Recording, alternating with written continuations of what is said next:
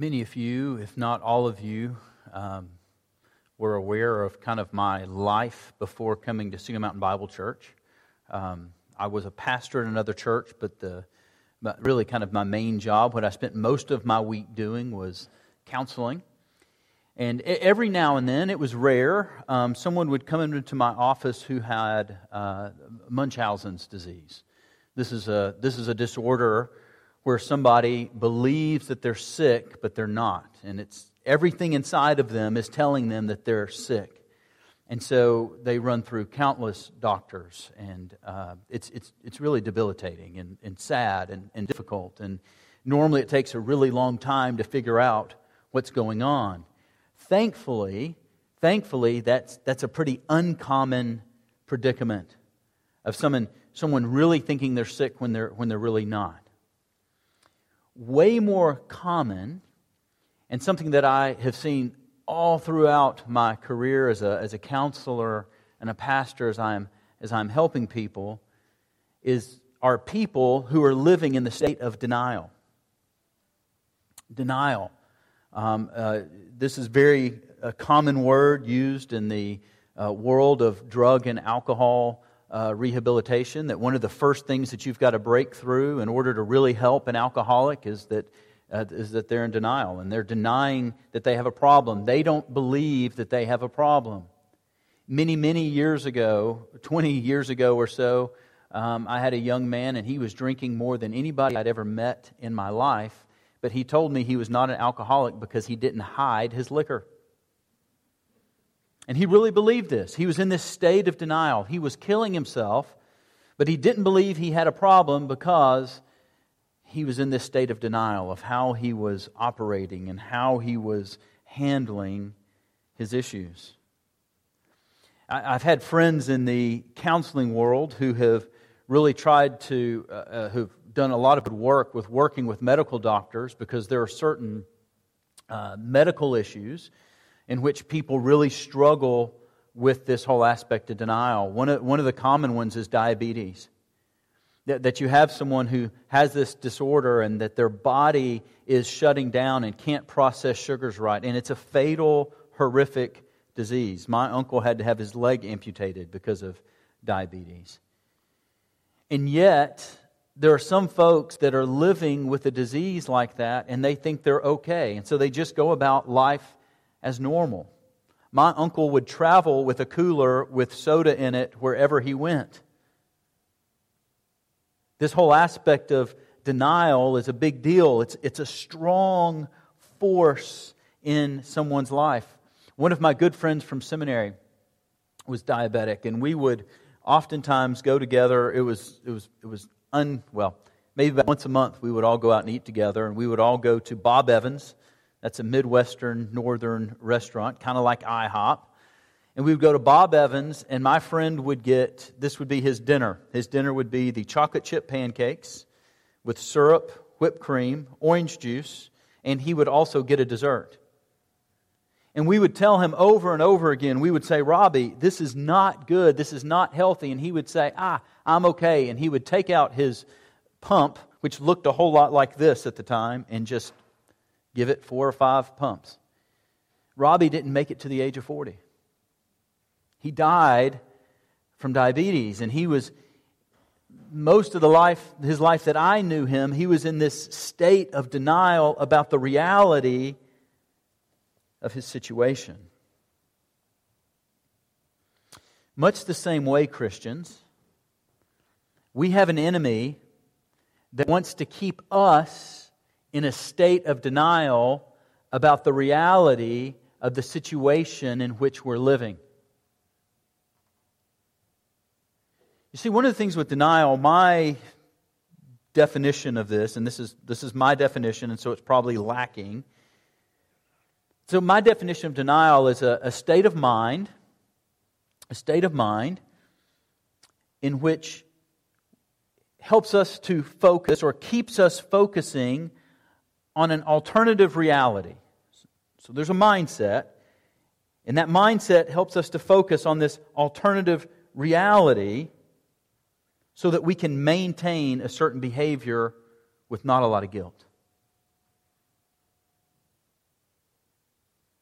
And there's an enemy that's out for us as Christians whose job is to try to influence us to think about this world in such a way that it keeps us in a pattern of ungodly, unhealthy, unloving behaviors.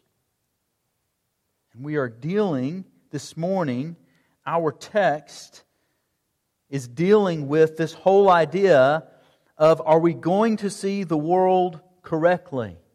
Are we going to see the world accurately? Do we know what reality truly is? Or as Christians, are we going to be a people who take our eyes and our focus off of the greatest realities in the world and get lulled into focusing on things that we're not to be focusing on? Things that will make us ineffective. Things that will make us useless to the kingdom. Things that could kill us. And my goal today, if you are in this denial, is to help you get out of that. To see and rejoice in the reality of your situation. See, if I were to ask you before we got started this morning, what is the most real thing that you know? Some of you would have said gravity, or oxygen, or whatever. Alabama football, some of you.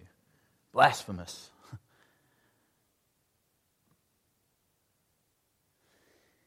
Brothers and sisters, the most real thing in the universe is what God has revealed to us about Himself and our relationship with Him. There is nothing more real in the universe than the fact that God created this world, that man in his rebellion fell, and that we are under the curse of sin.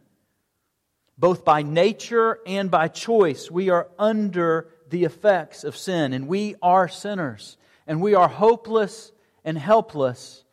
But God made a way by sending His Son to die on a cross so that those who put their faith and trust in Him are no longer alienated from God, but that we can draw near to Him and we have a relationship with Him. 1 Peter puts it this way. You remember back to our study on 1 Peter, where it says that He has caused us to be born again into a living hope, into an inheritance that is imperishable, unfading, being kept in heaven for us. And then a little later it says this, although you do not physically see Him, you what? You love Him. It is reality. Although you do not see Him, you believe. And the greatest reality of the universe for those who believe and trust in Jesus, those who are believing are receiving the reward, the salvation of your soul. This is the greatest reality of the universe. The problem is that we get caught up. We get distracted.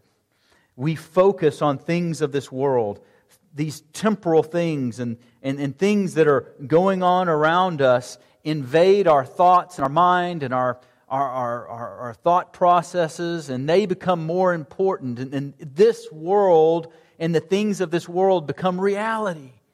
And it pulls us and pushes us away from where we need to be.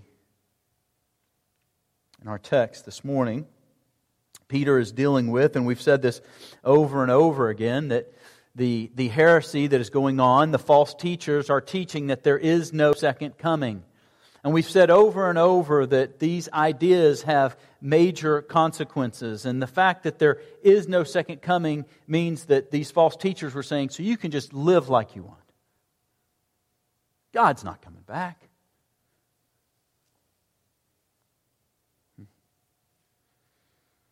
What do we see when we look at this world? What do we see as we go throughout our day? So, the goal for me this morning is to help you to focus on the right thing. And an example that I want to use is many of you probably played Little League Baseball, coach pitch baseball. Some of you may not have. Some of you may have coached. And so I got to help you out a little bit. One of the things is that when they're teaching kids baseball, there's a moment in which you might go from T-ball to coach pitch, and that's where an adult that is on your team is pitching, and the goal is for the kid to hit the ball. And so one of the things that I got drug into at a time when I didn't know a whole lot about baseball was helping out in this. And I'll probably embarrass him, but when Miles was playing coach pitch baseball, one of the things that happened early on was Miles was up there, great athlete. We thought, man, he's just going to be this awesome baseball player. And one of the first things that happened, before the coach even pitched the ball, Miles would swing, turn around in a 360, hold up his hands in the air, and fall in the dirt. Now, the problem was, it was the cutest thing you'd ever seen. Everybody in the stands would laugh. So guess what Miles did every time he got up to bat? You didn't even have to throw the ball. You could just hold the ball up and it was boom.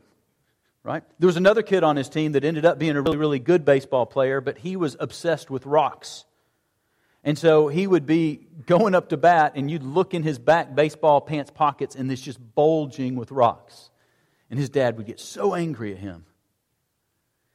So one of the things as I started helping out coaching is that I knew it was my job to help the kid at the plate to focus. And I was taught some tricks. And one of the tricks I was taught by a baseball player who happens to be here was you hold that ball up and you want to make sure their eyeballs and their head are tracking with the ball.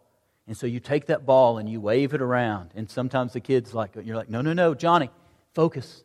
Here's the ball. And another trick that I was taught is that you tell the player, hey, listen, you're not going to swing, just watch the ball go by. And so you throw it, way over to a different place. And what you want to see is little Johnny watch the ball, because then you know they're ready. They're focused. And then you throw the ball in there and hopefully they hit it. My job this morning is like the coach in coach pitch baseball with you to tell you, here's the ball. My job is really almost as a cheerleader of waving my arms and saying, do you see the ball? And it's of vital importance. A lot is at stake if we don't see the ball.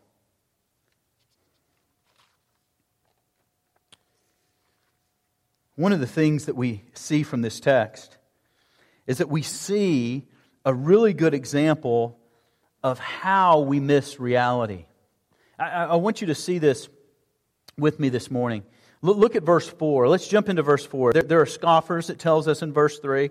And in verse 4, notice this. This is what they're saying.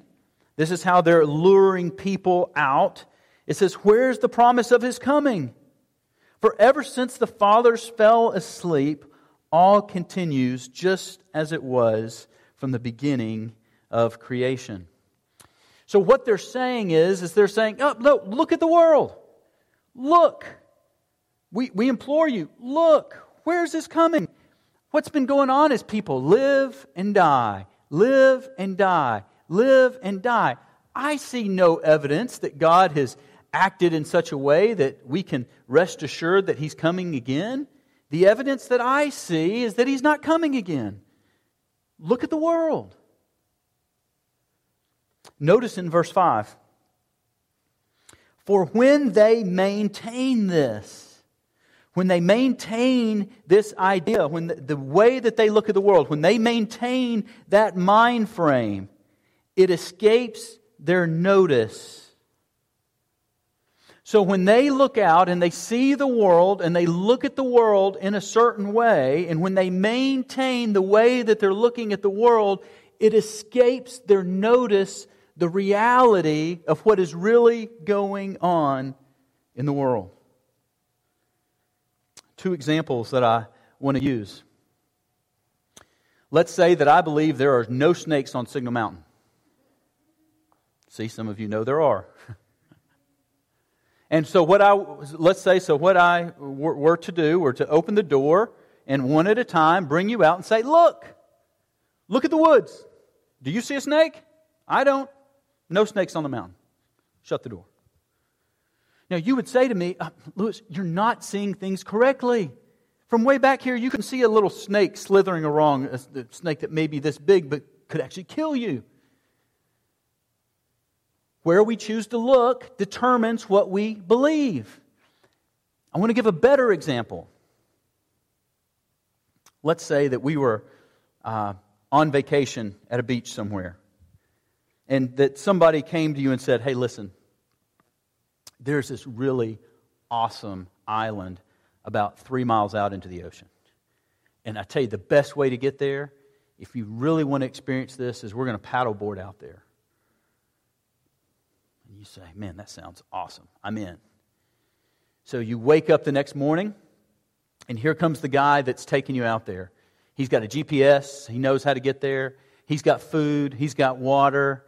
He's even got a little whistle just in case you get stranded out there and, I don't know, a rock to throw at a shark or something. And so he's geared up. He's ready to go. And you go out and you look at the morning and he says, oh, this is a perfect day to do this. Look, the sun's out. Look at the sun. Look at the seas. They're calm.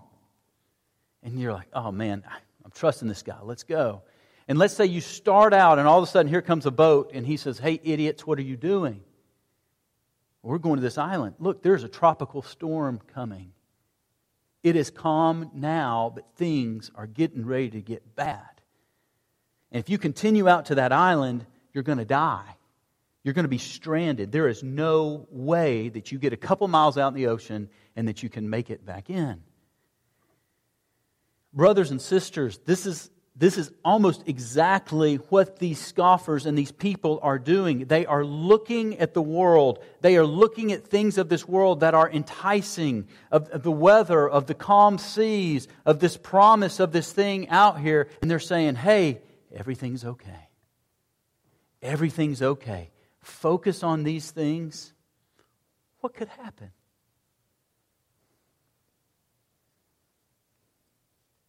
How crazy would it be for the boat to tell you, hey, I've seen the radar, I've seen the storm coming. In fact, look, here, you can see it for yourself. And instead of looking at that and realizing that that is the most important reality in front of you, you say, no. Weather looks good to me. Brothers and sisters, many times this is what we do. The problem is where we're getting our information from. And look how Peter addresses this problem in these verses. Look at verse 5.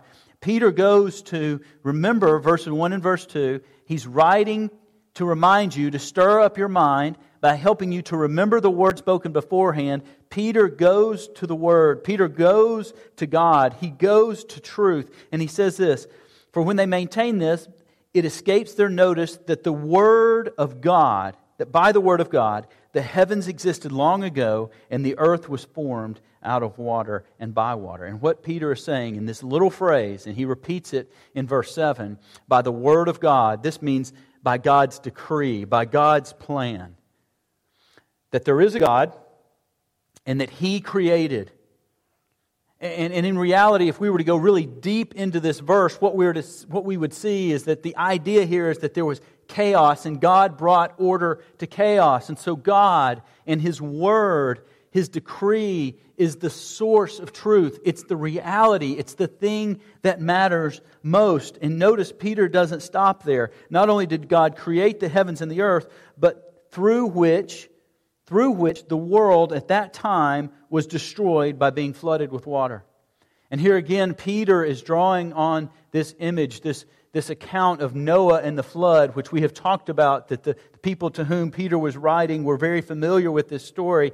And he's going and he's pointing them back again to the Word, to an account that they would know. And He's saying, look at the truth. God created, God intervened in the time of Noah. We see a God who does not like sin. And in the time of Noah, what do you think the people were saying to Noah? You're crazy. What? Flood? Destruction? You're crazy, Noah. Look at this world. What are you doing up there in that boat? Come on out. Live life a little bit. But Noah trusted God. And Peter is drawing us into this and telling us the reality of the situation in which we live is that God is on the throne. And this is where we are to get our information, is from Him and by looking at His Word. And then notice again in verse 7, but by His Word, His decree, the present heavens and earth are being reserved for fire, kept for the day of judgment and destruction of ungodly men. The reality of the situation is much more dire than these scoffers would want you to believe. Believers, we have a question before us. Where are we getting our information? Where are we getting our reality? Are we looking at the narrative of Scripture as true, more true than anything, and folding ourselves up into that, and then living our lives according to this truth? Or are we looking at this world, making judgments, and letting people deter us from the truth of the gospel into living lives that are ineffective? Kids, what is the greatest reality that you're living for? Moms and dads, are we guilty of looking at the world and telling our children that the greatest reality that they have is to make it big in the world, to be the smartest, to be the most athletic, to be the prettiest, to make your dent in this world? Or are we casting a vision in our home for ourselves and our kids according to the greatest reality, the truest of the true? Maybe you don't have kids in the home. Maybe you are retired. What are you living for? Maybe some of you are on the cusp of retirement, and that's the goal. And that God wants you this morning to be reoriented to the truth of His Word. It's my job again this morning to wave around this ball and say, do you really believe? And for me to help you quiet the noise coming from other places and focus on reality.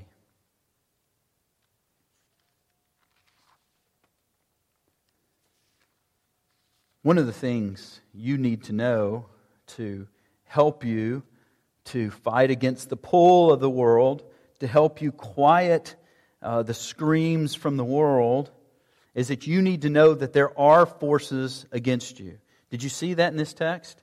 Look at verse 3 with me again. Know first of all that in the last days mockers will come with their mocking. We saw this earlier in 2 Peter, didn't we? Where he said there have always been false teachers and there will always be false teachers until God comes and makes everything right. So there's always going to be people.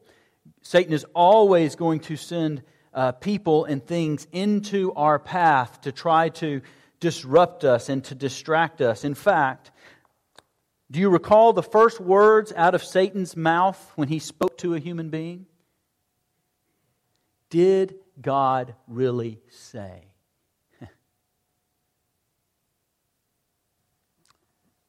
Don't listen to him. Look at that tree. Man, that tree is good for eating. Did God really say? Mocking. And it should be no surprise to us that this is the same way that Satan works in our day and age. He is sending mockers and scoffers. And the question that is being begged of us is, did God really say? Or is God holding out on you? A sober view of the world is knowing that this is the goal of some and they are here to entice. I want you to look at chapter 2, verses 18 and 19. It says, "For speaking out arrogant words of vanity, they entice by fleshly desires, by sensuality, those who barely escape from the ones who live in error." Notice this, promising them freedom while they themselves are slaves of corruption. For by what a man is overcome, by this he is enslaved. Notice then again in verse 3, mockers will come mocking, following after their own lust. That these folks are enslaved to their own lust. And as they are enslaved to their own lust, they are spreading their message, their version of the gospel, which is geared to enslave you. And so we have to be aware, we have to know that these folks are there, that these folks are invading the church. And so not only are there mockers, but there is this message that just permeates culture from day one. It permeated this culture and it's permeating our culture. Now, one of the things you've heard me say as we've looked at 2 Peter is that I don't know any pastors or teachers necessarily that are out here saying, hey, there's no second coming, right? In the circles that I listen to or the radio stations that I listen to, I don't hear that. But I do hear subtle false messages that's distorting the last days and the last times in trying to manipulate us to take our eyes off of the Lord and get our eyes on something else. And subtle changes, subtle error is huge because it gives way to huge miscalculations. It gives way to basing our lives on things that we shouldn't be basing our lives on and creates behaviors that are destructive. So one of the things that, I've told you I am still an untrained baseball guy. And what's amazing is that you get somebody who knows baseball and they can watch somebody swing and they're like, oh, here's the problem. And I can't see it. I've got an untrained eye. I was just like, hey, just hit the ball, And so two things that I learned, especially in little kids. One of the things that kids do when they're trying to hit a baseball, a lot of times they'll step out.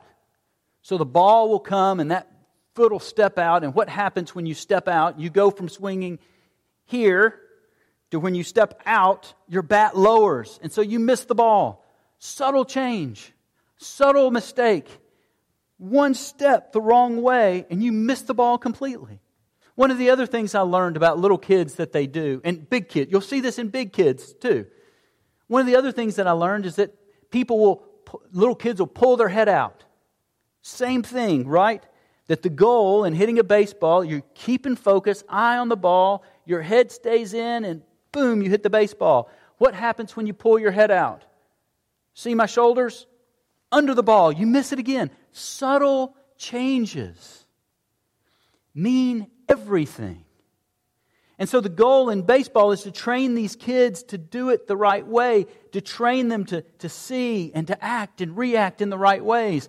Brothers and sisters, in our faith, as we're listening to things on the radio, as we're listening to messages that are coming in, as we're listening to preachers or people who are saying that they're preachers and they're teachers, we've got to watch out for subtle error that leads to major problems. And one of the ones that is invading our day and age is this whole idea that God, main aim in this world is for you to be what? Happy. Now, this is a subtle change. Does God want us to be happy? Yes, in Him. Right? So that we're going through life and we're having difficulties. Maybe, some of you are experiencing some pretty major illnesses. Some of you have lost loved ones. There's major heartache and headache that is going on. And so what God does want is God wants you, and He graciously meets us in the midst of our troubles and our hardships, and He loves us, and we're comforted by Him. And so the Bible talks a lot about joy in the midst of difficult circumstances. But this whole idea, this false doctrine that God wants you to be happy, has led to some things that are just despicable. I was listening to the radio this week, thinking about this message, and I hear this person talking about the book of Ruth. And I never knew this, but did you know that one of the implications of the book of Ruth is that, all right, young women who are unmarried, get this, if you do what's right and you put yourself in the right position, you'll marry a rich man.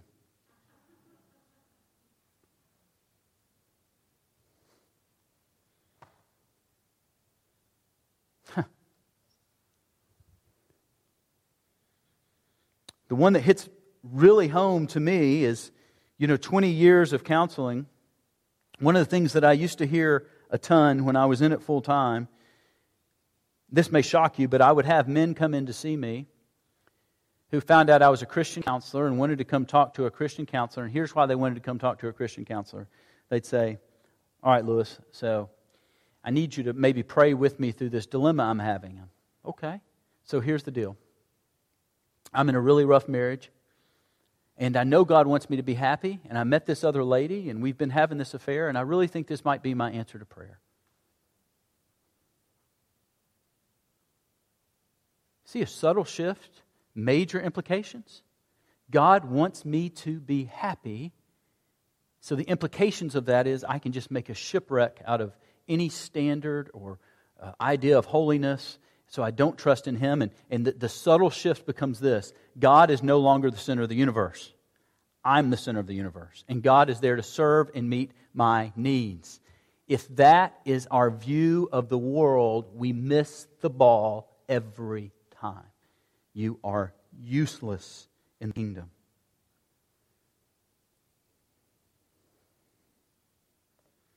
We must know what matters most. We must know and focus on the right things. We must be getting our information from the right place. We must be in this Word. We must be learning about who we are and who God is and our relationship to Him.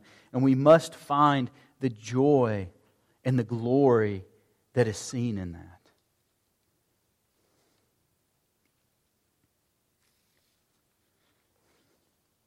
And the greatest news,